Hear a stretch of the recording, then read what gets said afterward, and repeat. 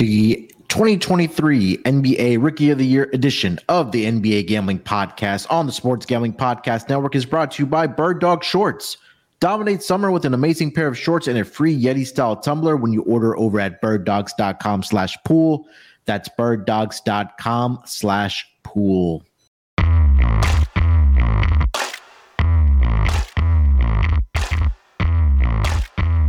Welcome on, everybody, to the NBA Gambling Podcast, part of the Sports Gambling Podcast Network. It is June the 27th, currently 12:10 Central Time, 1:08 on the East Coast. Here to dig in some more off-season stuff. We had some trades that transpired. This Chris Paul trade from the Wizards to the Warriors. We also had the John Collins trade that went down between the Hawks and the Jazz. And we're also going to dig in to our 2023 NBA Rookie of the Year picks, very early picks here. But joining me, help me to break it all down, I got my guys here with me. First off, it's Lonte Smith. Lonte, what's going on, my man? What's up, man? Not much. Looking forward to breaking it down with you guys. Spending a few time going through all these Summer League rosters, making some power ratings so we can make some money on that whenever it transpires. But outside of that, man, looking forward to the show. Yeah, man, a lot of the stuff, or a lot of the news is starting to go down in the NBA with trades and free agency starting right around the corner. But the league it's a league that never sleeps. So definitely looking forward to digging into it. Also, we got Scott Studio Reichel. Scott, what's going on, my man? Nothing much. Just finished recording a WNBA show. Besides that, been sweating out tennis all morning. Won my dog for the tennis podcast. Shout out to Feliciano Lopez. But yeah, still sweating out the lock, though. Sonego might have punted that first set, so we'll see what happens. But either way, looking forward to going through the Rookie of the Year odds, going through the trades. Should be fun. Yeah, we can start with the trades, and then we'll work our way to the NBA Rookie of the Year odds here. Let's just start with the first trade that went down between the Washington Wizards and the Golden State Warriors. We had CP3 and Jordan Poole getting traded. The exact trade details I am pulling up here. So pretty much it was Jordan Poole and a handful of second-round picks being sent over to the Washington Wizards for the services of Chris Paul, now headed to the Golden State Warriors. So let me see the exact trade here. So the exact trade was the Wizards received Jordan Poole, Ryan Rollins, a 2030 first-round pick that's protected, and a 2027 second-round pick to the Washington Wizards. And in exchange, the Warriors receive the services of Chris Paul. Guys, we can kind of talk about, I guess, first, I think we kind of saw that, or prior to last season with the whole Jordan Poole and Draymond Green thing kind of going down with the punch and everything, that may have rattled their season. I know we talked a lot during the regular season about how this team was a really bad road team, and they just weren't able to get it done in the NBA playoffs. Now, I don't know if it was just a championship hangover or they just looked older or whatever the case might have been, or it was the friction in the locker room between Jordan Poole and Draymond Green. But at the end of the day, I kind of feel like in the offseason that it was going to be that either Jordan Poole or Draymond Green was going to leave this Golden State Warriors team. As of right now, that is Jordan Poole. We still have some reports and rumors saying that Draymond Green and Golden State are in works of a new contract. I know Sacramento are trying to make a run at Draymond Green as well. But we get initial thoughts here, and then we can kind of talk about the fit for each player on their respective teams here. But Lonte, let me start with you. CP3 headed to the Warriors. Jordan Poole now headed to the Washington Wizards. What was your kind of reaction when you heard about this trade? Actually, I was kind of shocked because Chris Paul technically doesn't fit the Golden State mantra. I mean, they want to play, more upbeat and with pace. Chris Paul is more of a, half court maestro. Wants to. I mean, I wouldn't say he walks it up, but he's not in a hurry to get into the offense. So I think that is a clash of styles. But if anybody can adjust, I think it's Chris Paul. Golden State they haven't had a table setter of sort. Usually Draymond does a lot of the ball handling, Steph to a certain degree. So in that sense, I think it could work with him being able to set up those guys and Steph and Clay being able to, not have to do everything off the bounce, especially Steph. So it's going to be interesting. I think a lot of people are like out on the fit, and I get it. It's not a great fit. But again, the last time we seen Golden State with a, I guess, true point guard or like a table setter was maybe Sean Livingston, I think I want to say. And I thought he did a really good job of getting those guys involved, although he was more so with the second unit. When they meshed those units together, I thought he did a solid job. But all in all, man, I'm excited to see how Steve Kerr makes it work. I'm interested to see, what they do with Draymond. I'm probably about 75% sure that he's coming back. I don't think they're gonna. I think it had to be one or the other, and they got rid of Poole, as you alluded to with the punch. Poole's probably going to average like 25, 26 a game, so he's going to be a good fantasy player. You mean points or shots? Both. Okay. Yeah, both. So he's so I think it's going to be interesting to see how Golden State works with this unit. I think they're not done making moves, just depending on if they want to move Kuminga and I guess maybe Moody as well. I guess it just depends on how all in they want to go. But all in all, man, I thought it was a questionable move, but I can see the pros of it also. Scott, thoughts? I didn't mind it for either team. Simply put, Golden State needed somebody to control the second unit. We saw how bad they were when Curry was on the bench last year, and Poole was the main person leading the second unit, and he's not exactly known for getting his teammates involved. And with the questionable decision-making there, it wasn't a total shock that Golden State's second unit was a mess all season long. Now, the problem you might run into is the fact that when Curry was injured, Poole did a good job filling in for the starting lineup. So I guess the question is if Chris Paul can do the same, if Golden State's going to have to try to switch up the pace that they use for the second unit because Chris Paul plays slower.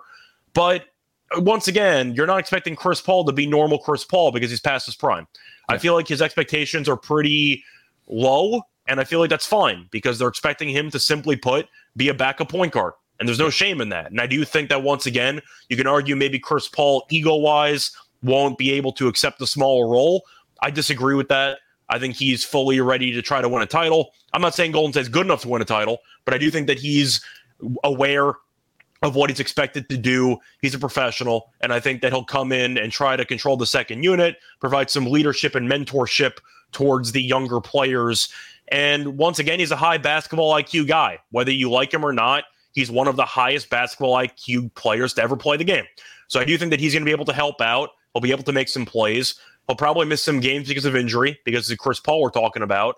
But if the question is, what's his role for the team, and do I like the acquisition for Golden State, I understand it. Because you can't rebuild. You have Curry towards the end of his career. They're going to bring Draymond back. I'm 100% sure they're bringing Draymond back. There's no way he's going. They'll pay him what he wants. But anyway, the point is they can't blow it up. They got the core in place. They have to tinker with the rest of the actual roster. And saving money from Poole's bad contract definitely makes sense. So I understand the argument for Golden State. Even if Chris Paul doesn't pan out, at least you don't have to pay Jordan Poole. As for Washington, I like the move too. Because if there is a team that's going to be able to take the risk of overpaying Jordan Poole, it's a team with nothing to play for the next X amount of years. And Washington's in a rebuild. So they have a chance to flip value for a young asset in Poole, rebuild his confidence, have him put up some massive scoring numbers, and then maybe flip him a couple years down the road. But overall, I didn't mind the trade. I think the Wizards actually might be the biggest winner so far this offseason. I like a lot of what they did, to be honest. Getting rid of all the salary cap stuff or issues with Beal and Porzingis. Now they have roster flexibility. Of course, they cash Munaf, a top 10 bet in the NBA draft. But the point is, I do think, once again, the Wizards are a team that has made a lot of really bad decisions for a long time, which is why they've not won anything in arguably ever. But the point is, I do like what they've done this offseason. I like the move for the Wizards and really for Golden State in general. But if I had to grade the winner of the trade, I'm picking the Wizards because they Chris Paul for 2 days and they turned it into Jordan Poole. Yeah, I agree with you, Scott, about what you said. I think it makes sense for both teams. I think you hit the nail on the head that at this point of Chris Paul's career that he kind of knows that, hey, he's going to be in that kind of backup point guard role. Maybe he does become a starter. They have. I was like, you don't think he'll start? You don't think he'll? I mean, I don't know either, but I mean, I think that he'll start. It's going to be Curry and Clay, right? I mean, that's a given. That's but I mean, you could play Draymond. You could play Draymond at the 5. I thought he never starts at the 5 though. Usually, no. I mean, he doesn't. But again, they're going to use Looney at the 5. Yeah, Looney's still around. Is Looney still there? Yeah, Looney's still there. Yeah, so Looney's still going to be starting, and then they're going to do their normal small ball center situation late in games. Paul's coming off the bench. Yeah, my thing is, I thought maybe he'll close. They'll give him a Manu role, and he'll just close as a bench player. But to start the games, no, he's coming off the bench. Yeah, I mean, that lineup is 2 non-shooters with Draymond and Looney. I think that really hindered them in that series. Yeah. That's only to start. They're going to bench Looney at the end of games. Yeah, that's fair. That's fair. Yeah, I think that for CP3 is probably going to end up playing, 23, 25, maybe 28 minutes per night. I mean, you're not expecting a lot out of him at this juncture of his career. Like, CP3 is not the CP3 of 5-6 years ago, right? Like, Scott, you mentioned, like, he's going to know his role in this team. But I think it's really more important about, them having another leader in that locker room. I think Steph Curry had to be that guy over the past several seasons. Now you're bringing a guy like CP3, who's kind of been a leader all of his career wherever he's been as far as his playing career goes. And again, another extension of the coach on the floor. Now, he probably is going to close out some games, again, depending on the matchups. And you have now Steph Curry that can play off the ball. It'll be interesting what the starting lineup is going to be for the Golden State Warriors. And again, I do agree that they were able to get off of this Jordan Poole contract, who just had an abysmal season last season. Now he gets to go to the Wizards and kind of be himself and be that free spirit and do what he does on the offensive side of the basketball. But I thought it makes sense. That's code word for big stats, bad team type of player. And get up as many shots as he wants. I won't be surprised if he's getting up 20 to 25 shots per game for the Washington Wizards. And he should have the green light. Oh, yeah, 100%. He's going to have the green light for sure with the Washington Wizards. And for the Warriors, I think there's still moves to be made for sure. But again, like you guys mentioned, I don't hate the move for the Wizards. Sorry, for the Warriors. They did need a backup point guard for the Golden State Warriors in that second unit. Guys, before we continue the conversation here, let me tell everyone about the newest sponsor on the Sports Gambling Podcast Network, and that is going to be Bird Dogs. Bird Dogs makes you look good. Bird Dog stretch khaki shorts are designed to fit slimmer through the thigh and leg, giving you a truly sculpted look. And Bird Dog shorts do the exact same thing as Lululemon's, but fit way better. It's summertime, whether you're going to be poolside or whether you're going to be traveling during the summer with friends and family, you're going to a very hot part of the country, whether that's down south or whether that's in another part of the world, and you need some nice shorts or you need some nice swimming trunks, whether you're to Cancun, Cabo, or those tropical areas, you need to check out Bird Dogs. They're also giving a special offer right now, but it's only if you use promo code POOL. That's POOL. They'll throw in a free Yeti-style tumbler with your order. You got to go to birddogs.com/pool. And again, enter that promo code POOL for a free Yeti-style tumbler. You won't want to take your Bird Dogs off. We promise you that. All right, guys, any other thoughts for the CP3 Warriors and the Wizards trade, guys?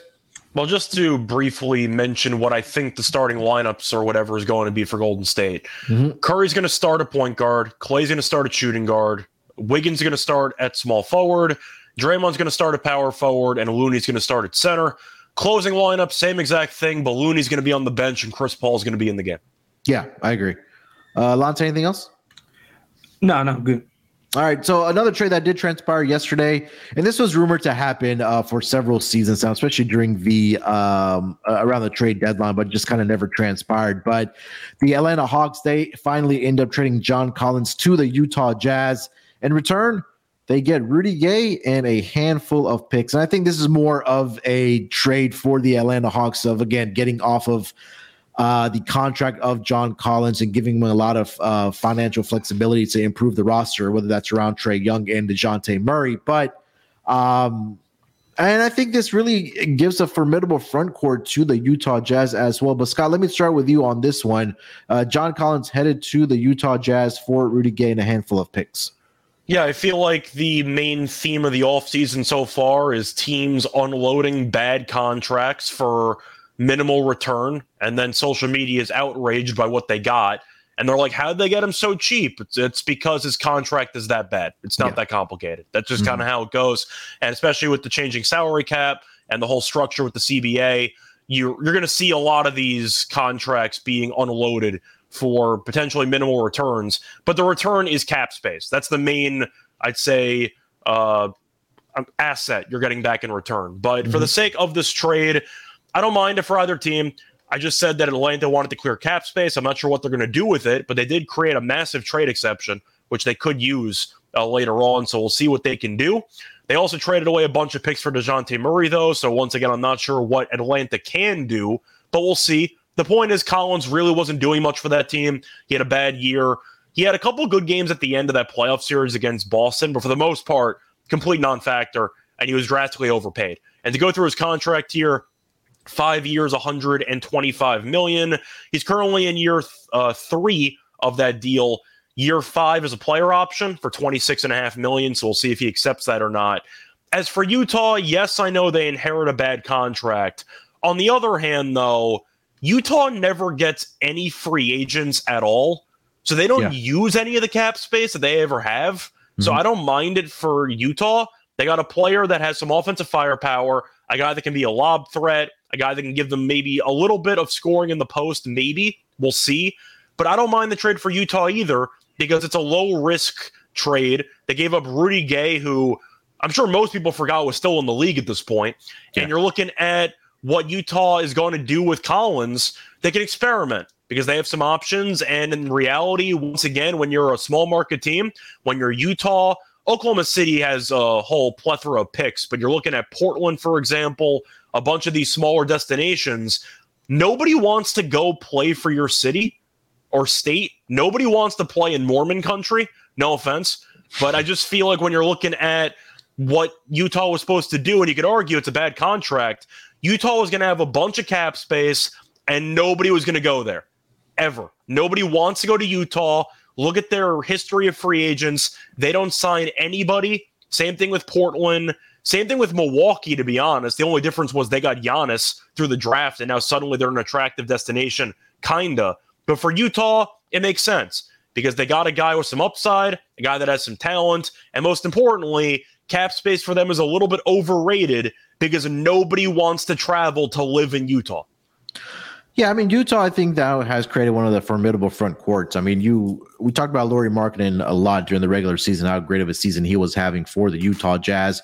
Walker Kessler was a very nice surprise for the Utah Jazz as well. Now you add John Collins to that mix as well. They had a pretty good draft as well. Now they picked up Taylor Hendricks. You still have Colin Sexton, Jordan Clarkson on this team. So it's going to be a fun team to watch. And again, like we mentioned, it's a lot about creating that cap flexibility for some of these teams to get off of these bad contracts where you pretty much have to trade it for some peanuts for like these contracts they are unloading, like this trade. I think this is a great example of that. And also, I think that there was a logjam at the in the front court for the Atlanta Hawks as well. I know Jalen Johnson was, in the second half of the season really came on for them. Saddiq Bey they traded for. They still had DeAndre Hunter. Clint Capella may be on the move as well. Possibly from the rumors that I'm reading about. And they still have Onyeka Okongwu in that front court as well. So it seemed like that with the bad contract that John Collins was going to be the odd man out. And now maybe he does have a role with this Utah Jazz team with Lauri Markkanen and Walker Kessler in that front court. Well, you mentioned a log jam. I'm not sure if it's a log jam or they just wanted more spacing because you just mentioned a bunch of small forwards compared to Collins. And the problem last year, Collins really forgot how to shoot. So there was no spacing on the floor entirely. Yeah. And I think that maybe this creates an opportunity for Jalen Johnson. I really do. I think that, last season when he was starting to get minutes, he was really starting to take advantage of it for the Atlanta Hawks. I mean, currently they do have him slated in that starting spot, but maybe it might be Saddiq Bey that's going to be in that starting spot. But we'll see what it kind of transpires when we get to the season. But Lonte, thoughts on this John Collins trade over to Utah? Yeah, I mean, just to piggyback off both of you guys, I liked it for both sides. You mentioned the log jam. I think that was a big part of why Atlanta was as inconsistent as they were. Collins is more so of a slasher. He's got a nice like post hook, like mid range is okay, but I think he's better whenever he can get the ball and get downhill. being that he had some of those guys in that lineup, he wasn't able to basically cater to his skill set. So I think in Utah, he'll be able to do that with Laurie on the outside. He's got some of those guards. I like some of those rookies. I was actually kind of hoping that, that he didn't go there because I was looking at Keontae George for Rookie of the Year for that wing spot for Utah. But I think he's going to be a good piece for them. He's athletic. He's a decent defender. Like I said, I think it'll be a change of scenery. He's been hearing about trade rumors probably since he got drafted in Atlanta. So maybe a new scenery will help him out. Offensively, he's got to shoot the ball better. Scott mentioned it. I think he'll be fine with that. More so was forcing a lot of shots, being that he was just sitting in the corner or in a dunker spot. Waiting on the pick and roll from Trey. That's never fun, just sitting there watching the guy dribble for 16, 17 seconds of the shot clock. But, I like it for both sides. Atlanta opened up a mid-level, if I was reading it right, from Bobby Marks, so they might be able to go after, maybe a Kyle Kuzma type guy, Bruce Brown, connect to somebody that can shoot, handle the ball. So I like it for both sides, man. I think Utah is going to be really, really intriguing going into next season. I'm worried about that backcourt a little bit, but outside of that, man, I think I like it for both sides. Atlanta opening up that cap space for, I guess, to sign DeJounte and extend maybe Trey or whatever the case may be. But I think both sides ended up being winners here. Yeah, I agree. And again, some of these trades are Scott mentioned at the top of the show that the casual fan are thinking, oh, they got him for so cheap, but it's really about the cap flexibility that some of these teams are creating for themselves to maybe, sign existing players or try to bring in some other players to kind of fill out their roster. But again, this is going to be a big year for the Atlanta Hawks. I know they've kind of underperformed. A big year in terms of importance. I don't think they're going to be good, just to be clear. Yeah. Okay. So we'll see what happens with this Atlanta Hawks team. But I think, Utah last season got off to that red hot start and it kind of regressed back to the mean. But they do have some players on this roster that will definitely help them build towards the future, being at least a playoff contender in the upcoming years. All right, guys, before we get over to the NBA Rookie of the Year betting odds, let me tell everyone about Underdog Fantasy. Best Ball Mania 4 is officially here, and Underdog Fantasy is giving away $15 million in prizes. Underdog Pick'em is also a great way to get down on your favorite MLB props, and so many ways to win over on Underdog and Underdog Fantasy. They're active in so many different states. Head over to UnderdogFantasy.com and use promo code SGPN for a 100% deposit bonus of up to $100. Again, that's UnderdogFantasy.com using promo code SGPN. All right, guys, now that the draft is in the books, we can start looking at some 2023 NBA Rookie of the Year betting picks and betting odds. I'll kind of start at the top here with where we're at as far as where the odds are currently sitting at. Obviously, we know that Victor Wembanyama is the favorite right now at a minus price of, I think it's around 200, 225, depending on your book. Currently over at DraftKings at minus 225. And then it goes down to Scoot Henderson at plus 350, Chet Holmgren plus 450, Brandon Miller plus 950, Amen Thompson 14-1, Cam Whitmore 20-1, Stuart Thompson 22-1, Jarvis Walker 25-1, Anthony Black 30-1, Taylor Hendricks 35-1, Grady Dick 35-1, and also up at Cason Wallace at 40-1. I kind of went back and did some digging and looked at the last 10 winners of the Rookie of the Year award. And of the last 10, 8 out of the last 10 winners were selected in the top 10. The two outliers, or one outlier, was Malcolm Brogdon. He was picked in the second round with the 36th overall pick. And then Michael Carter Williams 10 years ago was the 11th pick. I forgot he won Rookie of the Year. That's a throwback. Yeah. And then 8 of the 10 last winners were within the first 4 picks of the NBA draft. And then 6 out of the last 10 have been 6 straight winners have been in the top 4 picks. So last year, Paolo Banchero, first overall, going back to that prior season. Scotty Barnes, 4th. LaMelo Ball, 3rd overall. John Morant, 2nd overall. Luka, was picked third overall. I know he got traded from Atlanta over to Dallas, and then Ben Simmons was the first overall pick. I believe that was the year he sat out, and then he won the following season. Yeah, he won the year after, and there were memes that he was going to win it every year. Yes, and that kind of puts a great segue into what Chuck Holmgren is sitting at, because, again, he missed the last year with the injury that he suffered at the Pro-Am. He's currently sitting at plus 450. Lante, why don't you lead us off? I know you did the heavy draft coverage. What kind of stuck out to you as far as Rookie of the Year odds for this upcoming season?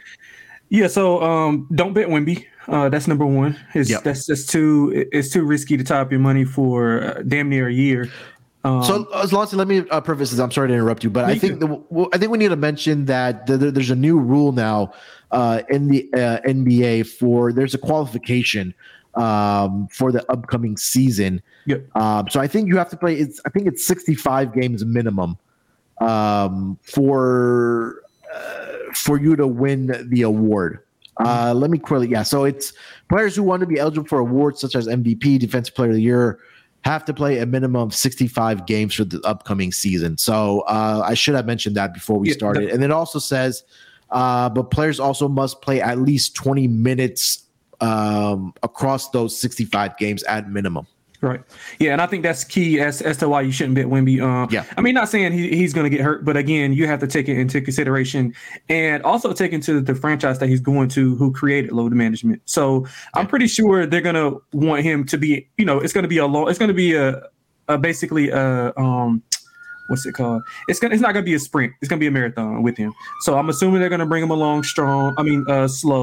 And I just think that minus 225 is just ridiculous to bet right now.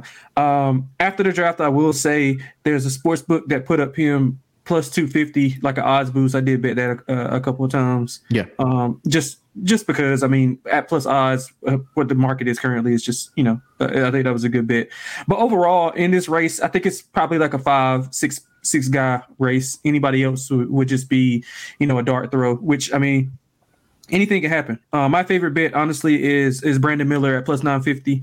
And I'll take, I guess, some scenarios of how I see it playing out is I think he's probably going to be the leading scorer in this class as far as points per game. That's number one. He's in a smaller market, so he's going to get the attention with LaMelo. He's in the Eastern Conference, whereas Wemby's in the West. The higher value twin is in the West with a bunch of with a bunch of different players on the team who knows how many shots he's going to get or what his impact is going to be on the game. Chet is on a loaded team, I think, so I'm not sure how many opportunities that he'll be able to get. Especially, I mean, defensively, I'm sure he'll be fine, but again, he's coming off an injury. How good is he going to be right away? So maybe some opportunity to get him, later on in the season. But I mean, just going by each dude, I think Brandon Miller at plus 950 is a good bet. He's going to get volume shot attempts. I'm not sure what they're going to do with Miles Bridges, but even if he does come back, Brandon Miller still be in the starting lineup and being able to contribute. He'll be able to rebound. He's going to block some shots. So I think he's got extreme value at plus 950 on a team that's, I mean, I like what Charlotte did in the draft, so I'm pretty much higher on them. So I think they're a fringe play-in team. So if he can get there with LaMelo and they move off some, Rozier and a couple of those other guys, Oubre is probably going to be gone. I think Miller has extreme value at plus 950. So that's the first bet I made. I guess we're going to go around the horn before we get into another one. Yeah, I think I want to mention that, the first two names that I did cross off the list was Victor for obvious reasons. Again, minus 225. And you talked about Spurs, that the whole load management thing, that, yeah, it's a marathon with Victor versus a sprint, right? Like if they're obviously, we don't think they're going to make the playoffs or even be a play-in. They may be a play-in tournament team. Who knows? But I think at the end of the day, if it's like 20 games left in the season, that they're more likely to sit Victor Wembanyama than actually play him and go out to win a Rookie of the Year award, right? Yeah, so that's my first guy. Yeah. Go ahead. Yeah, no, go ahead. Well, my thing I think that if, let's say, for instance, if he has a minor injury that, he might be could miss a game or two, I think they might extend it and make him miss, 5 or 6 just to be on the safer side. So I think you got to take that into consideration whenever you're handicapping this type of stuff, especially if you like him early on. Now, you probably can get him at better odds when the season starts. Some guys are going to start off really, really hot, and you'll have a chance to, maybe buy low on him at like minus 125 or even at a plus price, depending on how his season is going. But again, I just think he's very cautious with him. It's a long, elongated season. He's got to get his body back in order. He's not playing in the FIBA World Cup to focus on, getting his body and mind right for the NBA. So I think you just got to take that in consideration. I think that, maybe an ankle sprain, that like a mild ankle sprain that could be out maybe like a week. I think they might take 2 weeks just to be cautious with him. So I'll take that in consideration whenever I was doing this also. Yeah. And then the second guy, you mentioned it as well, I crossed off the list, was Amen Thompson, just because being on the Rockets, not sure if he's going to get the amount of shots, right? Again, the rumors that there are in free agency for the Rockets that they do want to pick up guys like Fred VanVleet and some veterans that may be in that starting lineup. I'm not sure even if Amen Thompson is going to be in that starting lineup for the Houston Rockets. He still has to contend with guys like KPJ coming off the bench, possibly. Also, Cam Whitmore at 20-1, right? I think I crossed that off the list as well when I was looking at it. So I have agreement with you there. Scott, thoughts on Brandon Miller for the Hornets? Miller's probably my favorite option. And I know it's going to sound like a shock because I was against the pick for Charlotte, but you got to look very short term for Rookie of the Year. And you mentioned some of the winners, but to even date back further than that, I don't actually know the exact answer to this. I'm not sure if it's ever happened. Has a bench player ever won Rookie of the Year? I highly doubt it. I'll kind of go through the list as you're kind of talking about. I was looking through the last 15, 20 years. Everybody was a starter. So check this out. So with LaMelo started off, he wasn't starting at all. He wasn't even playing at all. He came out from injury, right? No. He was just not playing. Like, he was out of the rotation. Starting off. He wasn't playing. He, for the first, I think, like 11 or 12 games, maybe even longer than that, he wasn't playing like that at all. Maybe like sparingly, but he wasn't playing at all. He was coming off the bench, but then he got going. I think an injury to Rozier might have got him going and got him in there. But outside of that, you might be right. I got the list pulled up right here, and it's all starters. Yeah. Like I don't see anybody. Was Brogdon a starter? I think Brogdon at Indiana, I believe, was a starter, but I think he was with Milwaukee. Sure. Oh, sorry, with Milwaukee. Yeah, he was with Milwaukee. Yeah, I'm going back. I don't see anybody. I'm trying to think if he was a starter back then. That was the one maybe exception. Yeah, he was an outlier because he was a round 2 pick as well. I think that was just the one outlier kind of going down the list. But I mean, you kind of take a look at the names, like they're pretty much starters, right? Even after like MCW, Damian Lillard, Kyrie Irving, Blake Griffin, right? Even Tyreek Evans, Derrick Rose, what about Kevin Durant. Francis? Was he a starter? Yeah, Francis was a starter. Okay. Yeah.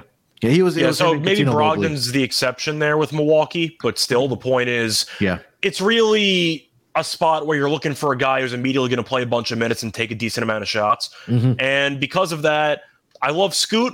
I think Scoot was obviously the player that I think Charlotte should have taken. Yeah, I hate him for this award because he's not going to start. Just simply put, you have Lillard and you have Simons. Now, both those guys get injured a lot, so you might see potentially Scoot become a threat to win the award, but I'd rather bet him mid-season. I'd rather wait for Lillard or for Simons to get hurt, but Scoot will start the year off on the bench. Yeah. So I'm not picking him, and he shouldn't be the second favorite on the board. Now, Victor, in my opinion, is going to win. I'm not taking him at minus 200. That's not going to happen. Between Victor and the field, I'll take the field to plus money. But if you want to talk about the other options here, is Chet going to start? I think so. Yeah, I think Jalen Williams will be on the bench. The Arkansas Jalen Williams and Chet will start. Yeah. But again, how healthy is Chet? Coming back off of that injury. Yeah, that's a problem itself. But the point is, if I'm looking for value as a starter, if Chet's going to start, I'm going to make a case for it. I think Chet's going to start. Yeah, so I think so too. I'll make a case for Chet at around plus 500, plus 600. Miller's my favorite option because even though, once again, I'm not the biggest fan of him long term, Charlotte's going to feed him the ball all the time.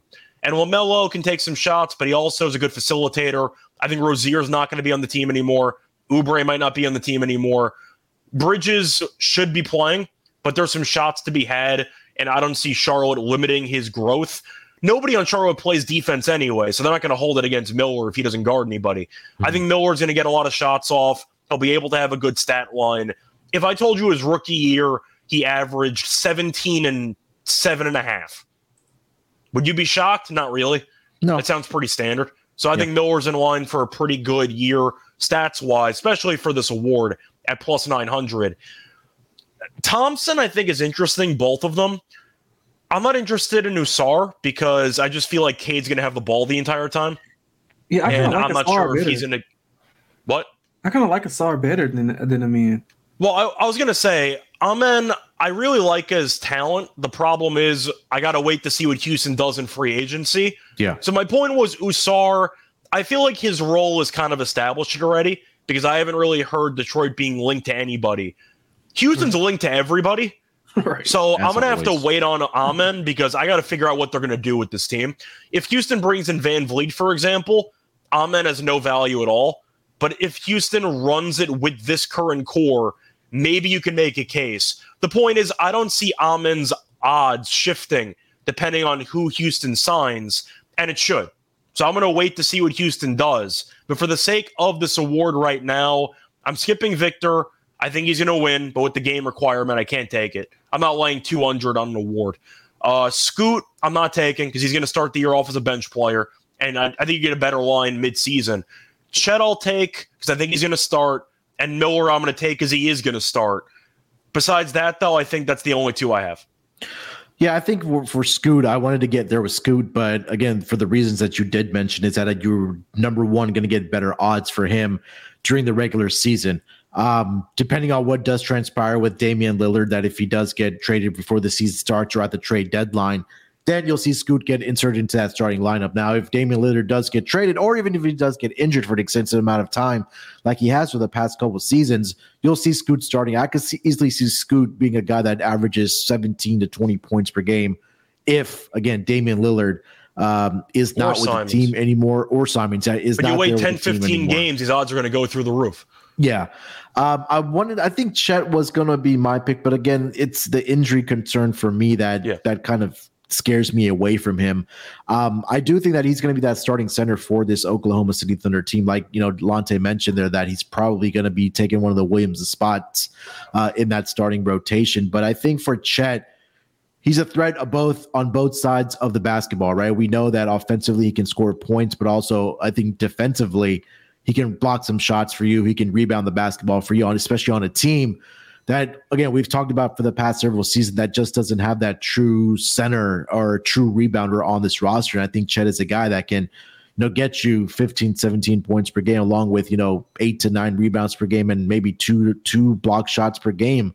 And I think that if he does average that, I think that he definitely will be in contention for that Rookie of the Year award. So, again, this OKC Thunder team, we saw last year that they were a play-in tournament team, and now you add a guy like Chet Holmgren that maybe puts them in the, 7th, 8th spot, still a play-in tournament team, but maybe gets into the play-in tournament or probably gets into the playoffs as a 7th or 8th seed for this upcoming season. So those were, Chet I was considering as well. I'll give Chet as my official pick at plus 450. For the record, by the way, I think Chet will average roughly 2 blocks per game. I think that he's going to be a phenomenal rim protector. Yeah, I agree. I guess kind of further going down the line, I know, Lanta, you had a couple more you wanted to give out, man. Why don't you rip and run with those? Yeah, so just 2. I know we got to get out of here. So just like 2. I like Jalen Hood-Schifino at 100 to 1, but don't bet it right now. Kind of wait and see what happens with D'Angelo Russell. Wait until Reeves goes somewhere else. Yeah, with Reeves, Hachimura. Because I believe that even if D'Angelo stays, I think that Hood-Schifino will still be able to get the starting nod simply because he's a better decision maker. Pick and roll, he's a maestro at. Now D'Lo is really good on the pick and roll also. But again, defensively, he's horrible. We saw he couldn't even play in certain stretches in that Memphis series and also against Denver. Jalen is a better defender than him right now, and he's a better decision maker. I think those 2 things. He's got a high IQ. He played in a pro system with Mike Woodson. I think that's a good sign going to the next level. So I think he's going to blow. I think he's going to blow it out of the water as far as how well he orchestrates the offense and being able to be on a winning team. I think the Lakers have a shot to be a top 5 seed in the West next year. With if LeBron and AD are healthy, that's a big if. But again, I think he'll have more spotlight on him. The media will be more so on the Lakers, as we all know. So if he shines and can average, anywhere from, I would say, like 10-6, 10-5, 11-5, I think that's a solid year for a winning team. Again, empty stats on a bad team, they don't equate to what 11-7 on a top 5 in the West with all that, spotlight on you in Los Angeles. So I think at 100-1, decent bet right now, but kind of wait to see what shakes out with Austin Reeves, D'Angelo Russell, and Hachimura, because they do have a log jam, probably like 8 or 9 players that I want to see what happens with. So I like Hood-Schifino at 100-1. I also like Lively at 110-1. I mean, again, like to you, both of you guys' points, he's going to play. Yeah, he's going to be a starter. Yeah. He's going to be a starter. He's going to have to impact the game. They're going to need him to rebound, block shots, and rim run. I think he'll get 10 points just off of being in the right place at the right time. It's as simple as put. Pick and rolls with Luka and Kyrie, lobs. He runs the floor really, really well. Again, his stats don't show it at Duke, but he's a decent offensive player. I mean, I just think that Filipowski was more so the focal point in that offense, and Lively was being hurt, maybe hindered his offensive ability, and they wanted him to be more of a defensive anchor. But I think that can help him here also. I think he has potential to be, a block and a half kind of guy. So if he can average a double-double, block and a half, and the Mavericks can finish, within that top 6 range, I think he has a real good shot. Again, these are long odds. It's worth a shot. I think Lively and Jalen Hood-Schifino are pretty good bets at those long odds. Do you think Walker or Koulibaly are going to start? No. Well, I think maybe Walker will later. I was going to only say Walker, but then I realized they were traded for each other, so I might as well ask both. Yeah. Koulibaly, I think he'll play. I mean, it's because Washington's going to be bad. That's why I was wondering. Right. But he might not start, but he'll play starters minutes. I would say. Do you think Walker's going to start? Because I looked at him at 28-1. I don't think he's going to win the award, but I wanted to mention it because you can argue Indiana does have some options at the big man, positions, but I am curious if you think he potentially is worth maybe a flyer at 28-1. I'm leaning no, but I think he might get a decent amount of playing time. And you also have the Halliburton assist angle, where he's going to get a lot of passes near the rim. Yeah, I kind of want to see what they do with that roster. Also, if they're going to move Buddy Hield, Miles Turner, they don't have a traditional center. Jalen Smith was playing center for them, so if they can slide, So the thing was with Walker was they believe that he's a shot maker. Although he didn't show it at Houston, they believe in high school he was more of a shot maker. So he's going to be away from the basket. Yeah, so I think if you slide Turner to the 5 and he gets in there, pick and roll. You mentioned it with Halliburton on the wing. I mean, it's a solid spot. And again, if they trade Miles Turner, then his upside and usage goes up. So I don't hate it. Just want to kind of see what shakes out with that roster. And he's not going to be a big scorer. And depending on how you feel about Indiana, they are in the East. They were fringe playing, if I'm not mistaken, right? I mean, Halliburton got hurt and they kind of fell off the face of the earth. But I don't hate that at all. I think that's a solid bet. But again, kind of want to wait to see what they do with the roster. I think at some point the Pacers are going to have to trade Turner and Hield. Didn't they just pay him? They did. Turner? Yeah, but I mean, you can still get traded extension too, right? Yeah. Yeah, that's what I'm saying. I don't think they're going to trade him this year. Turner played well, man. He played extremely well. Both sides of the ball. Yeah, he still gets hurt all the time, but he's still a solid player. Yeah. 2-year extension, $58 million through 2024-2025. Yeah. I'm not taking Walker, but I wanted to bring up the name. I like Walker. I didn't think about it, but that's a decent.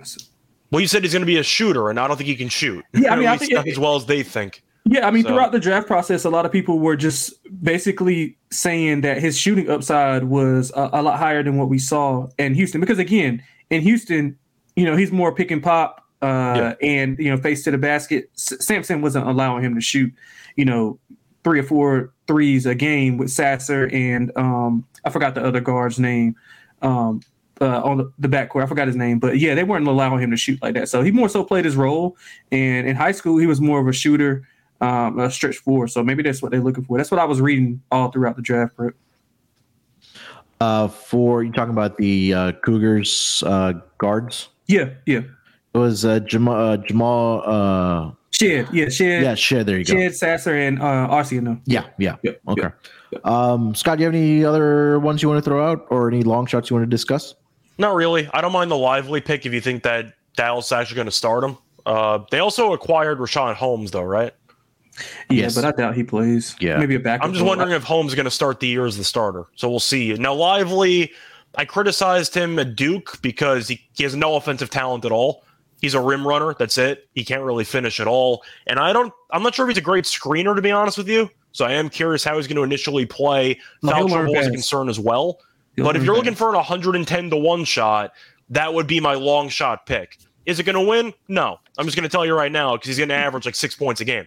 But still, I think you can make an argument with Luka and Kyrie and the amount that he's going to need to play because they have no rim protection at all. It makes sense. But my main two picks, the only two picks I'm going to have money on as of right now, would be Chet and Brandon Miller.